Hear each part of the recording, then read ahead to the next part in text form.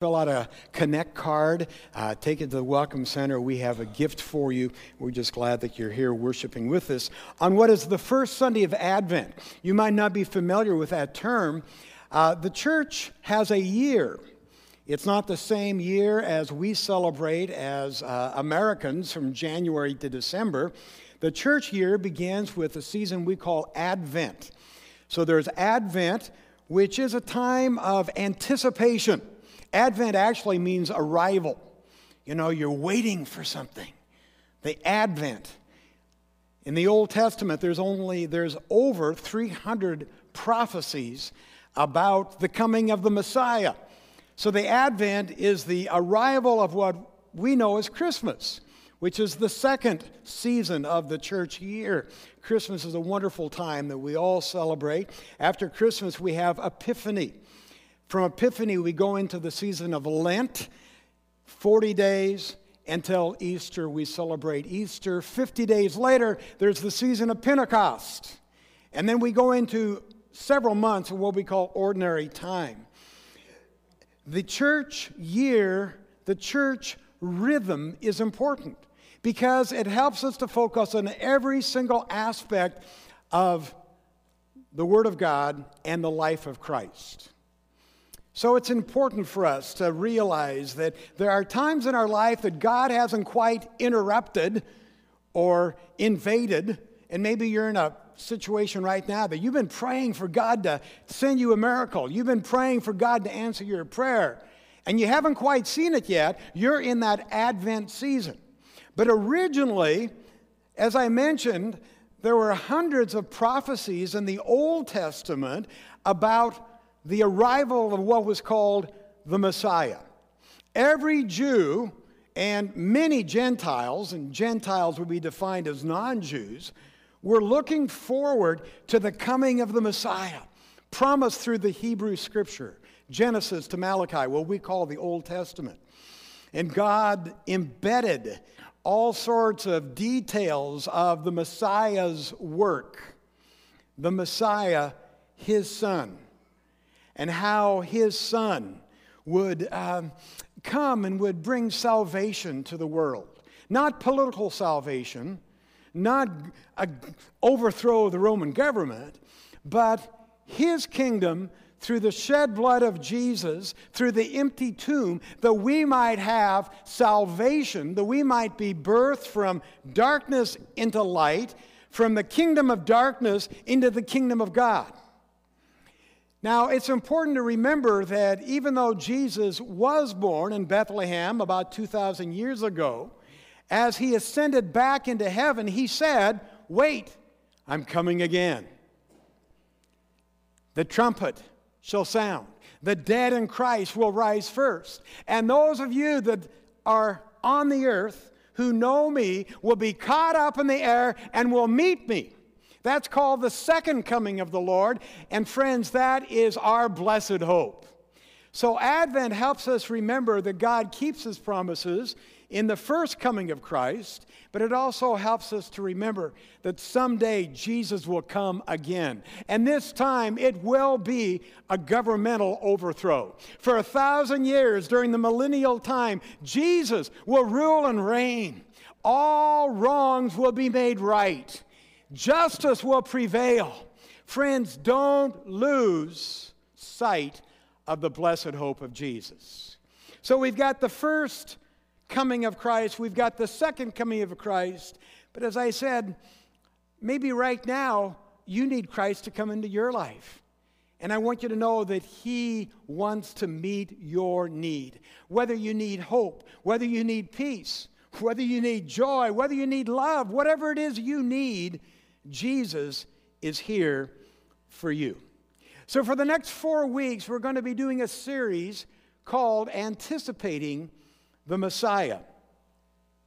In the Old Testament, there's some very general statements that become very specific toward the end of the Old Testament.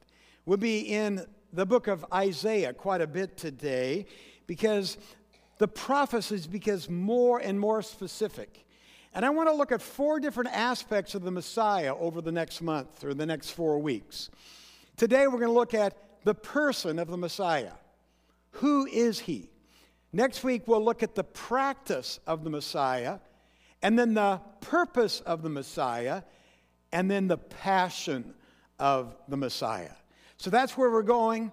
These are going to be filled with a lot of scriptures. I don't have them all on the overhead projector or the overhead screen.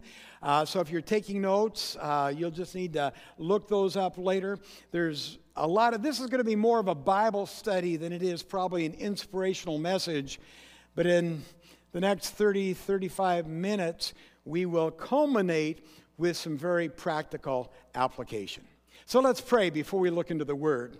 Heavenly Father, thank you that you promised to send a Messiah, and you did. And he was born of a virgin. His name was Jesus. And he saved his people from their sin. And thank you that we also have a promise that you're going to come back. You're going to rule and reign with righteousness. And we look forward to that blessed hope of the second coming. But we also realize in between those two comings, we live in a real world full of real sorrow and real pain. And God, there are many people here today who need the hope of knowing that Jesus is going to come. They're in an Advent season, a waiting season. But I pray you'll give them strength, that you'll encourage them today through your word. In Jesus' name, amen. I don't have to tell you, we live in desperate times. Man, if you read a newspaper this week, if you turned on the television this week, you know we live in desperate times. But that's nothing new. The people that were on the earth during the Advent season before Jesus was born also lived in desperate times. In fact, if you think about it, go back to Genesis and the story of Adam and Eve. Here they are in this beautiful garden. Everything is great until they sin. And because of their disobedience to God, the darkness of sin not only descended upon them as individuals, but descended upon the earth. So ever since the original sin, Adam and all of us, because the Bible says all of us have sinned and fallen short of the glory of God, we have surrendered his rule over the earth to the evil one. Now, a lot of people think, well, who's really in charge today? Well, if you place your faith in Jesus, the Bible says your steps are ordered of the Lord. No matter what happens in your life, it will work together for good. That's what the Scripture says. But as far as the earth is concerned, Satan is the ruler. That's not my opinion, that's Scripture. Ephesians chapter 2 calls Satan the prince of the power of the air. Jesus on multiple occasions, particularly in the Gospel of John, calls Satan the ruler of this world. John reminded his readers that in 1 John chapter 5 verse 19. He said, "We know that we are children of God, but the whole world is under the control of the evil one." That's why we live in desperate times, because we've surrendered control of this world, not God's kingdom, but this kingdom to Satan. And you can trace the devastation of Satan's rule all throughout humankind. Sin and death have reigned from, as I said, the time of Adam. But God promised us deliverance. We receive spiritual deliverance because of the cross and the empty tomb. We will receive physical deliverance when he comes back the second time. It's very clear in the Scripture in Genesis chapter 3. The word says, "I will put enmity between you." Now he's talking there to Satan, the serpent. "Enmity between you and the woman, between your seed and her seed. He shall bruise you on the head, and you shall bruise him on the heel." It's very clear there. The seed, S-E-E-D, is singular in reference, and it is to a particular person. And that person is the Messiah. Now that person is Jesus. And I'll show you that in a few moments as we trace the prophecies of the Old Testament and how they're fulfilled in the New Testament. But from that moment on, as soon as Satan became aware that there was going to be this seed, Jesus, man, he has worked tirelessly to prevent the arrival of that promised destroyer. Not only in the world, but in your life and my life. You know, the closer you get to God, the harder Satan works to separate you from God. It's a spiritual battle we're in. And of course, everyone's got a solution. They got a new book. They've got a new key to victorious living. Everyone's got a solution. Some people think if we elect the right leaders, things are going to get better. Or if we just have the right economy, things will get better. We all tend to have solutions. We want to bring deliverance to ourselves. We want to bring deliverance to our families. We want to deliver our church. We want to deliver our society. But you know something? That's not our job to do. Yesterday, I read a devotional by Sarah Young. Some of you know who Sarah Young is. She's written Jesus Calling and many other volumes. This was her devotional from yesterday. Problems are a part of life. They are inescapably woven into the very fabric of this fallen world. You tend to go into problem-solving mode all too readily, acting as if you have the capacity to fix everything. This is a habitual response, so automatic that it bypasses your conscious thinking. Not only does this habit frustrate you, it also distances you from me. Do not let fixing things be your top priority. You are ever so limited in your capacity to correct all that is wrong in this world around you. Don't weigh yourself down with responsibilities that are not your own. Instead, make your relationship with me your primary concern. Isn't that good? Eve thought deliverance would come through her firstborn, Cain. Whoops, didn't work that way, did it? You know, and as the prophecies became more and more specific, Satan's tactics became more focused. Sin and darkness descended. Mankind was in desperate need of light. Mankind awaited this promise of the deliverer, the Messiah. And they were given that hope. In fact, in Isaiah chapter 9, verse number 2, we read this. The people walking in darkness have seen a great light. On those living in the land of deep darkness, a light has dawned. You might be living in a land of darkness right now, but I want you to know, light through a relationship with Jesus can become the focus of your life and can become your hope. That prophecy of Isaiah 9:2 is fulfilled in Galatians chapter 4. Galatians 4, beginning with verse 4, but when the set time had fully come, it's always about God's timing, never about our timing, God sent his Son, born of a woman, born under the law, but to redeem those under the law, that we might receive adoption to sonship. Praise the Lord. Man, the Jews looked for this Messiah for thousands of years. This glorious hope was passed from one generation to another generation. And they were looking for a deliverer, but they were looking for a political deliverer. They were looking for a king who would not only deliver them, but rule the entire world.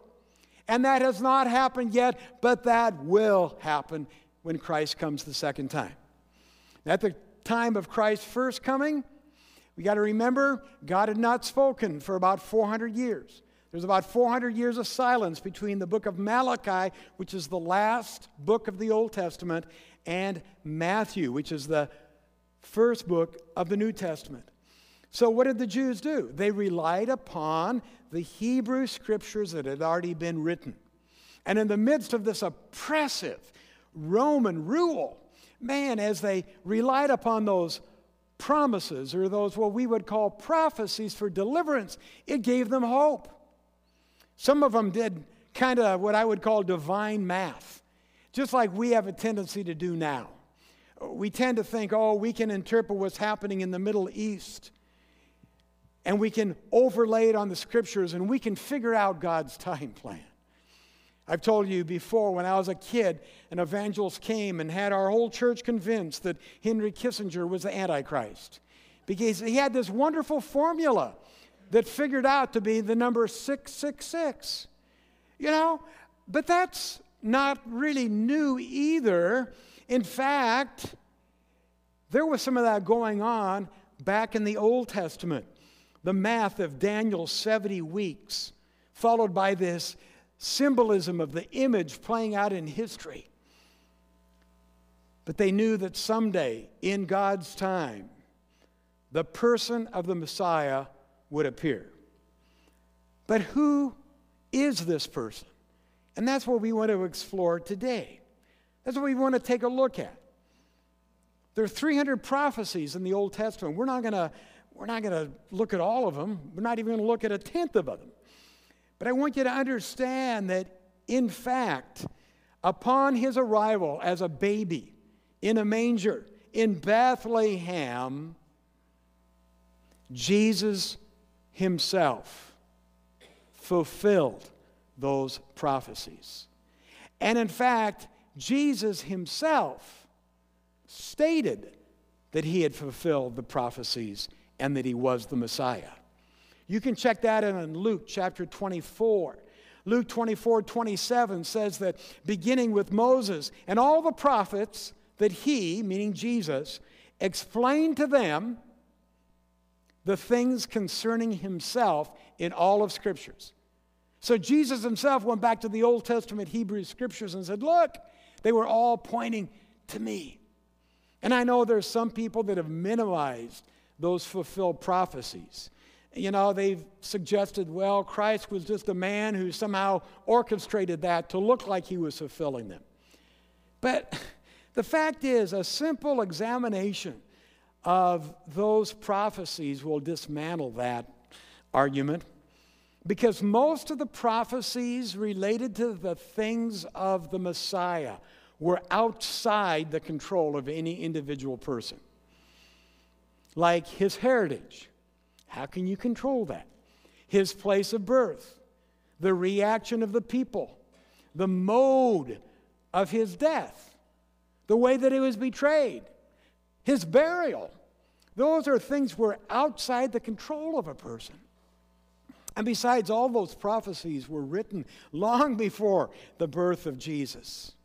And they came to pass long after the death of the prophets that wrote those prophetic statements.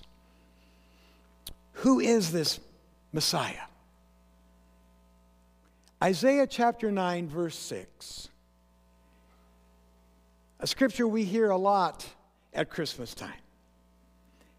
For unto us a child is born, to us a son is given, and the government will be on his shoulders, and he'll be called Wonderful Counselor, Mighty God, Everlasting Father, Prince of Peace.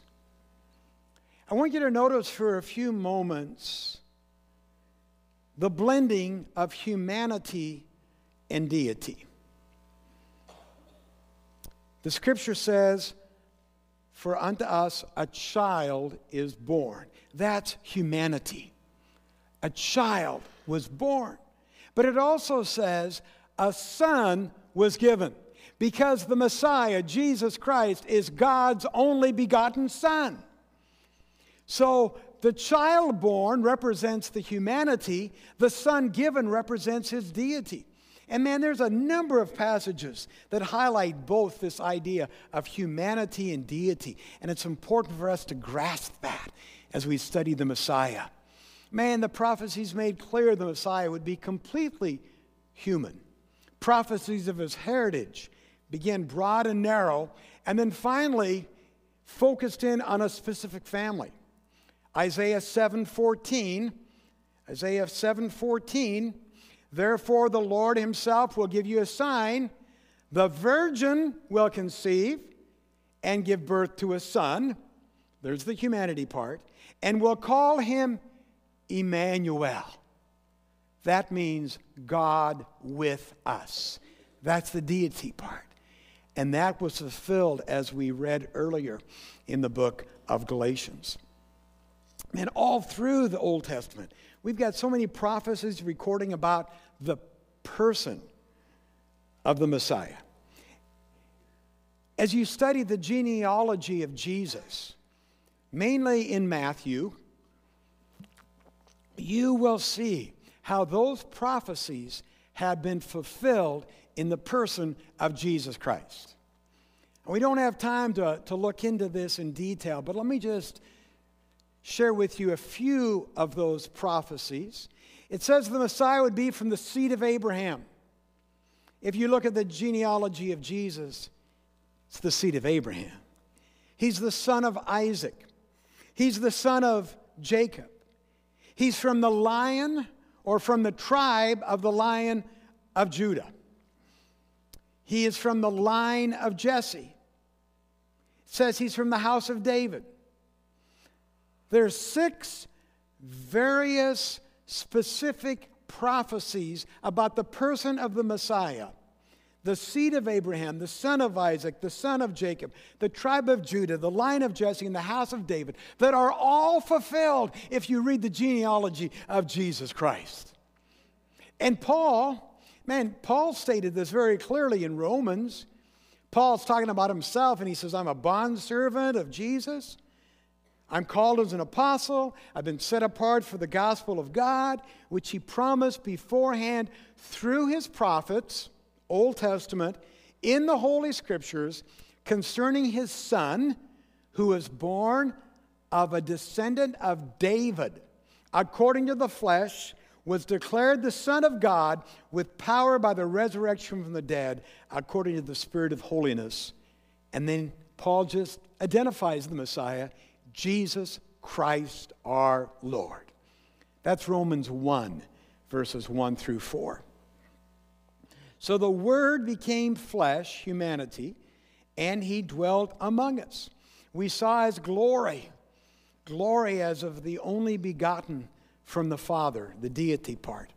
John says, full of grace and full of truth. So we can say, well, okay, he's one of us. We get that. But how is he different than any other prophet, any other great teacher? How can he help us? What can he do to deliver us from our darkness during this season of Advent? I want to look at that for a few minutes. And the first and most important thing is to realize that the Messiah, Jesus, is the Son of God. That deity part of it. See, Jesus didn't come into existence when he was born as a baby in Bethlehem. Jesus has always been in existence. He's always existed with the Father. He's eternal. In the divine plan, Jesus took on humanity as a baby while retaining his deity so he could bring unity between God and man. God with us, Emmanuel. Just as we read in Isaiah chapter 7, the virgin will call his name Emmanuel. God is with us. He is the Son of God. He has always existed. And he is the Lord of all. If you're taking notes, Psalm 110, verses 1 and 2 says, the Lord says to my Lord, sit at my right hand. You know where Jesus is today? At the right hand of the Father. Until I make you enemies a footstool for your feet. The Lord will stretch forth your strong scepter from Zion, saying, rule in the midst of your enemies. He's the Son of God. He's Emmanuel. He's our Lord. He's everlasting. Micah 5:2 says, his goings forth are from long ago, from the days of eternity. Jesus has always existed as God's Son. Psalm 2 talks a lot about that. Verses 11 and 12 says, worship the Lord with reverence and rejoice and trembling. Do homage to the Son. The Messiah, Jesus, was the elect servant of God. Isaiah chapter 42. Behold, my servant, whom I uphold, my chosen one in whom my soul delights. I, God, have put my spirit on him, the Son. He will bring forth justice to the nations. Because as we read earlier, he's mighty God. He is mighty God. His name will be called Wonderful Counselor, Mighty God, Eternal Father, Prince of Peace. He's eternal. He's everlasting. See, the Messiah was more than a man. When you think of the Messiah, don't just think of Jesus in human form who walked on this earth for 33 years. No, the Messiah was God himself arriving in flesh. This idea of humanity and deity prophesied in the Old Testament and clearly fulfilled in the New Testament. And in fact, the entire New Testament attests to that blending of humanity and deity. And I just want to say, friends, any deviation from that truth, that Jesus Christ is fully God and fully human, any deviation from that truth should be rejected immediately as heresy. Because Jesus is fully God and he's fully human. He always has been. John chapter 1 tells us, in the beginning was the Word. It's not talking about the Bible, not talking about, printed words on a page. It's a capital W. In the beginning was the Word. That's Jesus. And the Word was with God, and the Word was God. He was in the beginning with God. All things came into being through him, and apart from him, nothing came into being that has ever come into being. Philippians chapter 2. Philippians 2, verses 5 through 7. You and I need to have this attitude in ourselves.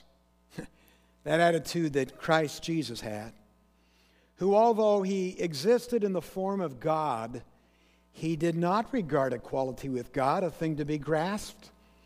He emptied himself, taking the form of a bondservant and being made in the likeness of man. Hebrews chapter 2, verse 9 says, we do not see him who was made for a little while lower than the angels, namely Jesus, because of the suffering of death, crowned with glory and honor, so that by the grace of God he might taste death for everyone. He did that for you. He did that for me.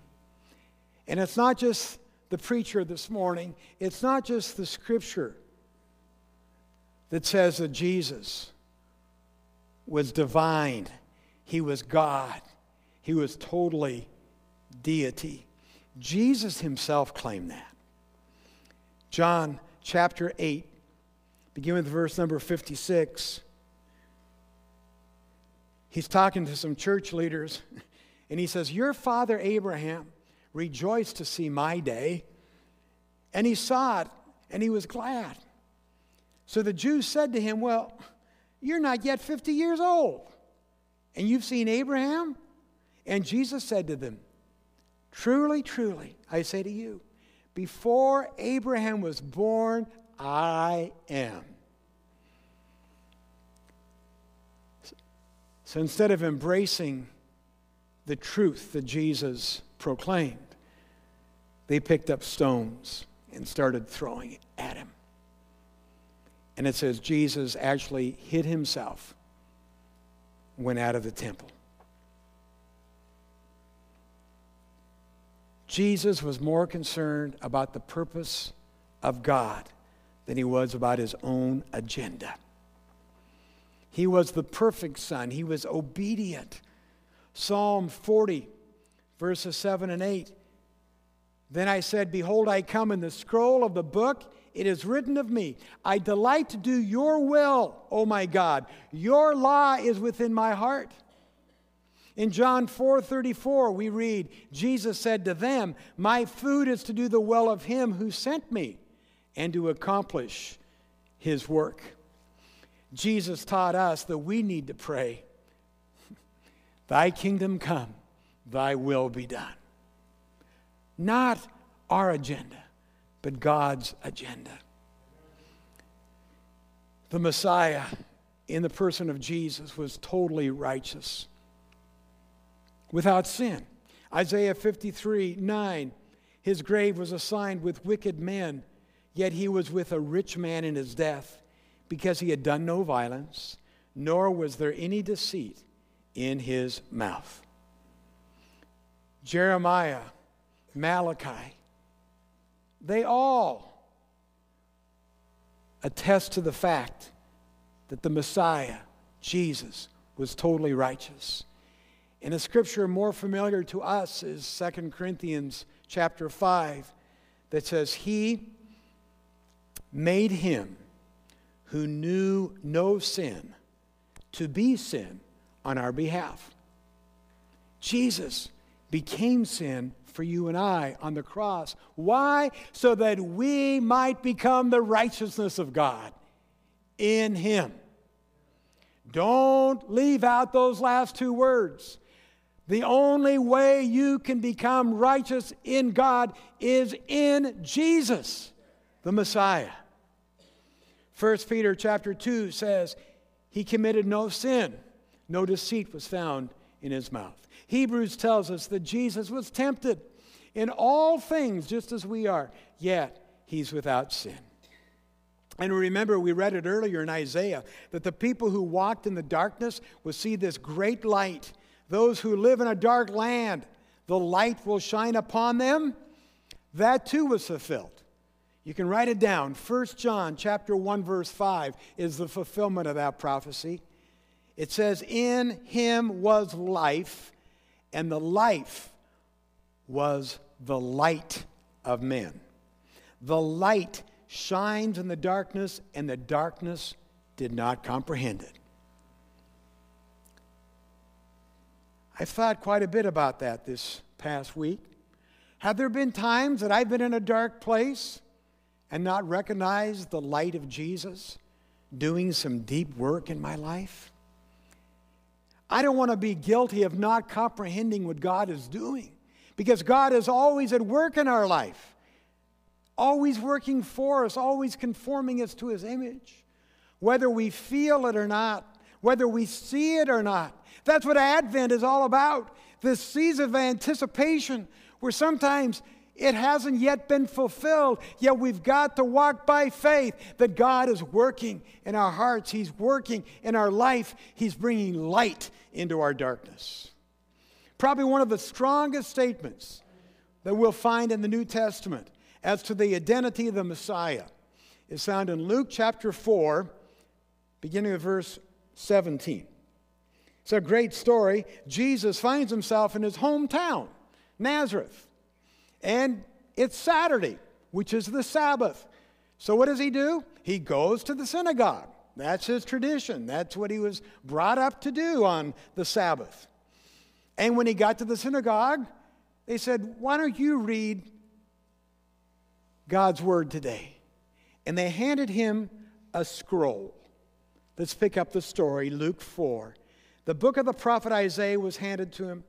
He opened the book, and he found the place where it was written, the Spirit of the Lord is upon me, because he's anointed me to preach the gospel to the poor. He sent me to proclaim release to the captives, recovery of the sight to the blind, to set free those who are oppressed, and to proclaim the favorable year of the Lord. And then he closed the book, he gave it back to the attendant, and he sat down. And it says, all the eyes in the synagogue were fixed upon him. And then he began to say to them, today, this scripture has been fulfilled in your hearing. That's powerful. If you look at the life of Jesus, the Messiah, you'll see how he would come to tangibly illustrate the character of God himself. We sing about it in our worship today. The foundation of love, his grace, his compassion, his wisdom, his truth, his light, his very character. All 300 prophecies of the Old Testament were fulfilled when Jesus, who had always existed, yet came to earth and was born as a baby, wrapped himself in flesh as Emmanuel. The prophets longed for his coming. How about you? Are you longing for his coming? He's promised to come again, but maybe right now you're in a situation in your life that you're waiting for that answer to prayer. And we have to ask ourselves, how do we respond? I want to leave you this morning with some ways that you can apply this lesson today as we walk through this coming week. I put all 5 of the applications on your program, or they're in YouVersion as well. And they're taken from the book of Peter. There's 5 ways that you and I can prepare. First of all, it says we need to prepare for action.